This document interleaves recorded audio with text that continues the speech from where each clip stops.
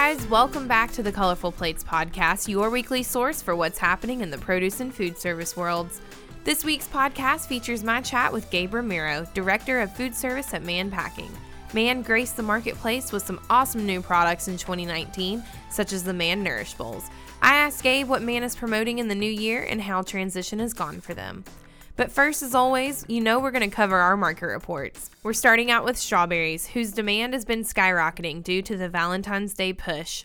But poor growing conditions in major berry growing regions of SoCal and Mexico have definitely reduced harvest and impacted quality, not only with strawberries, but with blackberries and raspberries too. These growing areas have been hit with cold temps and or heavy rains. This is also causing softness and shelf life issues due to water damage. Expect prices to remain high for the next few days at least. For a berry option, look to blueberries for now. Things are looking up for cruciferous veggies. Broccoli continues to decrease in price as better yields and more supplies are in the pipeline. Brussels sprouts continue to be higher in price, but warmer weather is arriving this week, which should help with supplies and quality. Cauliflower is finally seeing increased supplies and better quality, decreasing the price. Warmer weather in Yuma has significantly affected supply, for the better. Lastly, kale is seeing the same trend as the others.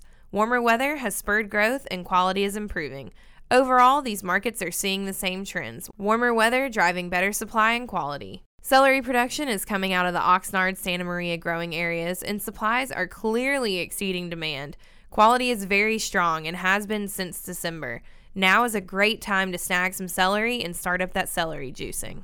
Lastly, pineapple supplies are tight out of Costa Rica and is tight industry-wide. Mexico seems to be experiencing the same issue. Expect supplies to remain tight through February. Demand has definitely been strong for Valentine's Day, but fruit is looking great, so if you can get your hands on some, it's gonna be good. That's all for market reports this week. Be sure to tune in next week for an update on a multitude of commodities.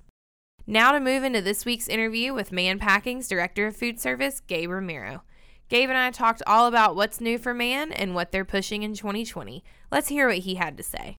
All right, so it's been a while since we last spoke, Gabe, and you're now at Mann Packing working as the Director of Foodservice. Can you tell us a little bit about what your role entails there? Well, there is quite a bit that entails in that role. Obviously, part of the grower relations and dealing with the growing operations on a day-to-day basis, as well as some of the marketing side of it, doing our field reports and dealing with our marketing as far as sell sheets, POS material, and making sure everybody has our information as far as products are concerned, as well as dealing with internal sales on a day-to-day basis, making sure service levels are up, making sure that they have all the tools that they need when it comes to contracts, when it comes to things that are in the system, so that the day-to-day stuff, it moves well, as well as, attending shows and visiting customer visits and getting out and sourcing and looking at those kind of things, as well as some of the stuff that we do with contracts. So that's kind of a new piece that's brought to my knowledge. I wasn't doing that before. So contract piece is really interesting as far as with your customers? Yes, with all customers, correct. What's kind of the percentage when it comes to your customers? Is it like 50-50 food service retail? Or So right now, our current business model is probably more of a 60% food service, 40% retail. Okay. And that's it. It varies from time to time as it switches more towards, as it gets closer to 50-50, when it just depends on the type of contracts we set up with retail and food service. So I know you guys recently, kind of came out with Callolini, and that was kind of big this past year. Is that available in retail? Because I haven't seen it, and I yes, want it. I bet you do. I want it. Right? The demand is off the charts for that kind of stuff, but it is in retail. And Rayleigh's Knob Hill should have it in their system, at least locally. But yeah, we started packing a 6-10 ounce product that's across the nation, and it's flavorful. It's got a punch. It's sweet. It's tender. It's similar to broccolini. So it's good stuff. I like it. So I know that Mann transitioned south for the winter. How has transition treated you guys this year? And has there been any shortages or issues? I know personally people that grow cauliflower, and there has been some issues with weather down there. As you know, December was kind of a wet month, even the late end of November, which kind of did a lot of damage when it came to the first part of the transition into Yuma.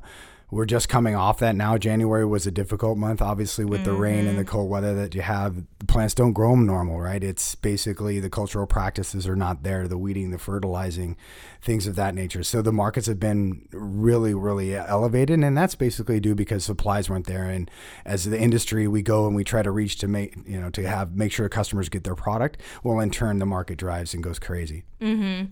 And what things are you guys growing down there in the South? So right now we grow broccoli, we do cauliflower, lettuce, leaf, which is green leaf, red leaf, romaine, butter. We grow all of our Arcadians, which is, from all of our 5 different varieties that go into the Arcadian blend. We're doing green leaf fillets, romaine fillets. Celery right now, we transfer it out of Oxnard. We don't grow celery in Yuma, so that comes over on transfer trucks to load with your orders in Yuma. Why do you not grow celery in Yuma? Our program has been with Deodore Jackson. They basically are a grower in Oxnard for the winter months. Mm-hmm. And that's just a deal that we've had set up for such a long period of time. The relationship is there and they know how to grow celery. We don't necessarily want to get involved in that operation, at least in Oxnard as well as Yuma. Yeah. And then we do grow celery here in Salinas, though, when it is available, typically in June all the way through November. Right. And Steve Cagle, our row crop sourcing specialist here, he told me about honey gems. Tell me a little bit about the honey gem and what that is. Yeah, so honey gem's kind of a neat little smaller variety gem lettuce that when you cut it in half, it's solid, it's thick, the tender leaves are there. It's got some different colorations from the heart. It's yellow to a light green to a full dark green. So it's for basically some salads or any type of operation, wraps or anything that you want to use for it as well. So it's been a challenge growing down there because of the weather, because it's such a small solidified little head. Right. We've had some challenges in growing, but right now we're back to normal production. How has the cold temperatures affected the quality of lettuce? I know that I was talking to Steve about this, and when I've had lettuce in the back of my fridge and it freezes, it's disgusting. And so how has that affected, quality for you guys? So basically we're coming out of that quality. Well, what happens basically in the winter months is you have freezing cold temps, which provides blister and epidermal peel. So basically it's like a blister on the plant that pops. That pop turns to brown as it transfers across the country to your customers, and as it gives into refrigeration, the further along the process, the darker the brown comes. So that type of stuff, and then the outer discoloration as well as the outer leaves have to be trimmed back.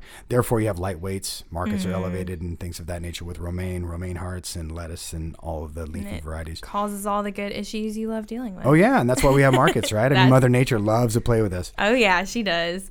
Are you guys currently growing in the Salinas Valley at all? And when are you guys going to start heading back this way? Currently we do a year-round program with broccolini here, as well as callolini. So those two crops stay here year-round. We do facilitate some broccolini out of Mexico to supplement kind of maybe about a 30% supply that goes straight into Yuma, into our priority cooling where we load. Cool.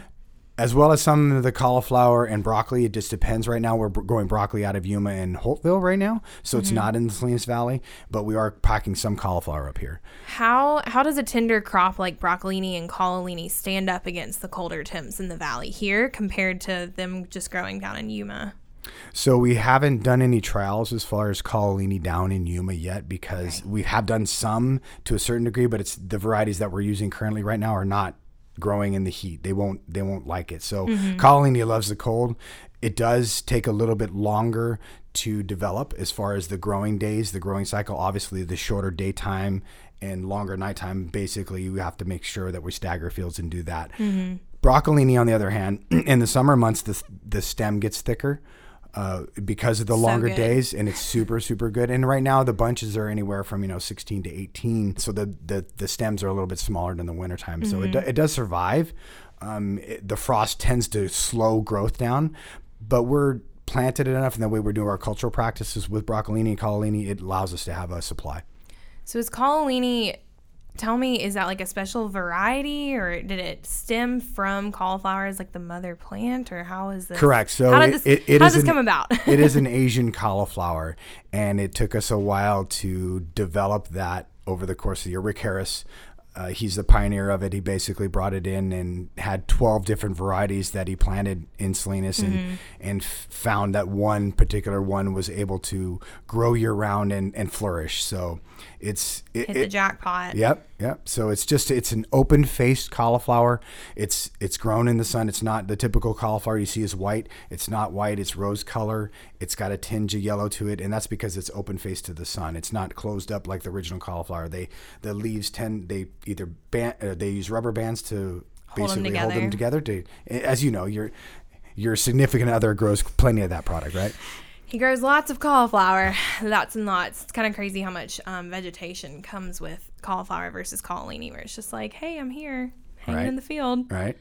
So what is Mann focusing on for 2020? I know 2019, 2018 saw the Mann Nourish Bowl like really hit the market hard. So what are you guys looking forward to promoting in 2020? So 2020, we're looking to get back on service level. I think for the most part for us, I think it's servicing customers and building that relationship back up because we've had some difficult times. And I think for us, for the most part, is sticking to our core items, our Arcadian, our Cannellini, our Broccolini, at least for the first 6 months to make sure that things are going well with customers and they're happy with us as far as our service levels are concerned. Food service and retail? That is correct, on both sides. And as far as innovation and innovative products, on the retail side, they've come out with it's called Veggie Sides. They are basically a butter puck with either a butternut squash. There is also sweet potato, and there's one other. I apologize, I don't know which one that one is. But those are kind of our new side for as far as the retail side of it. On the food service side, we're looking at the food trends have been leaning towards kind of a plant-based material, and I think we're seeing a lot of that. Just a healthy version of a salad or a healthy version of a side that they're looking to make sure to pop on the menu as well as pop on the plate. And everyone's been focused on such the trend away from. There's so many diet trends out there. It's crazy. Yeah, you've had keto, Whole30, you've had all these trends, but then I know like cauliflower and having like carb supplemented type. Yeah, it's pretty products interesting. Are huge. Yeah, cauliflower is kale's still there. You still have the typical trends, cannellini's still there. And you look at diet. The worst thing. What are the first three letters of diet?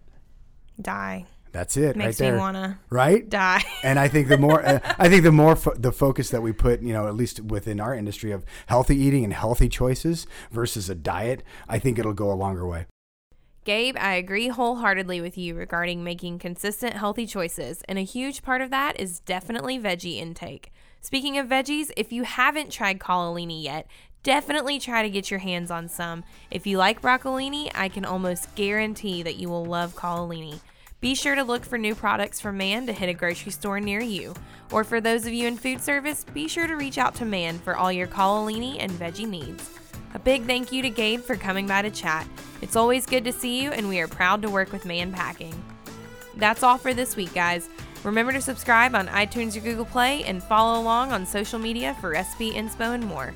Have a great rest of your week, and as always, stay fresh.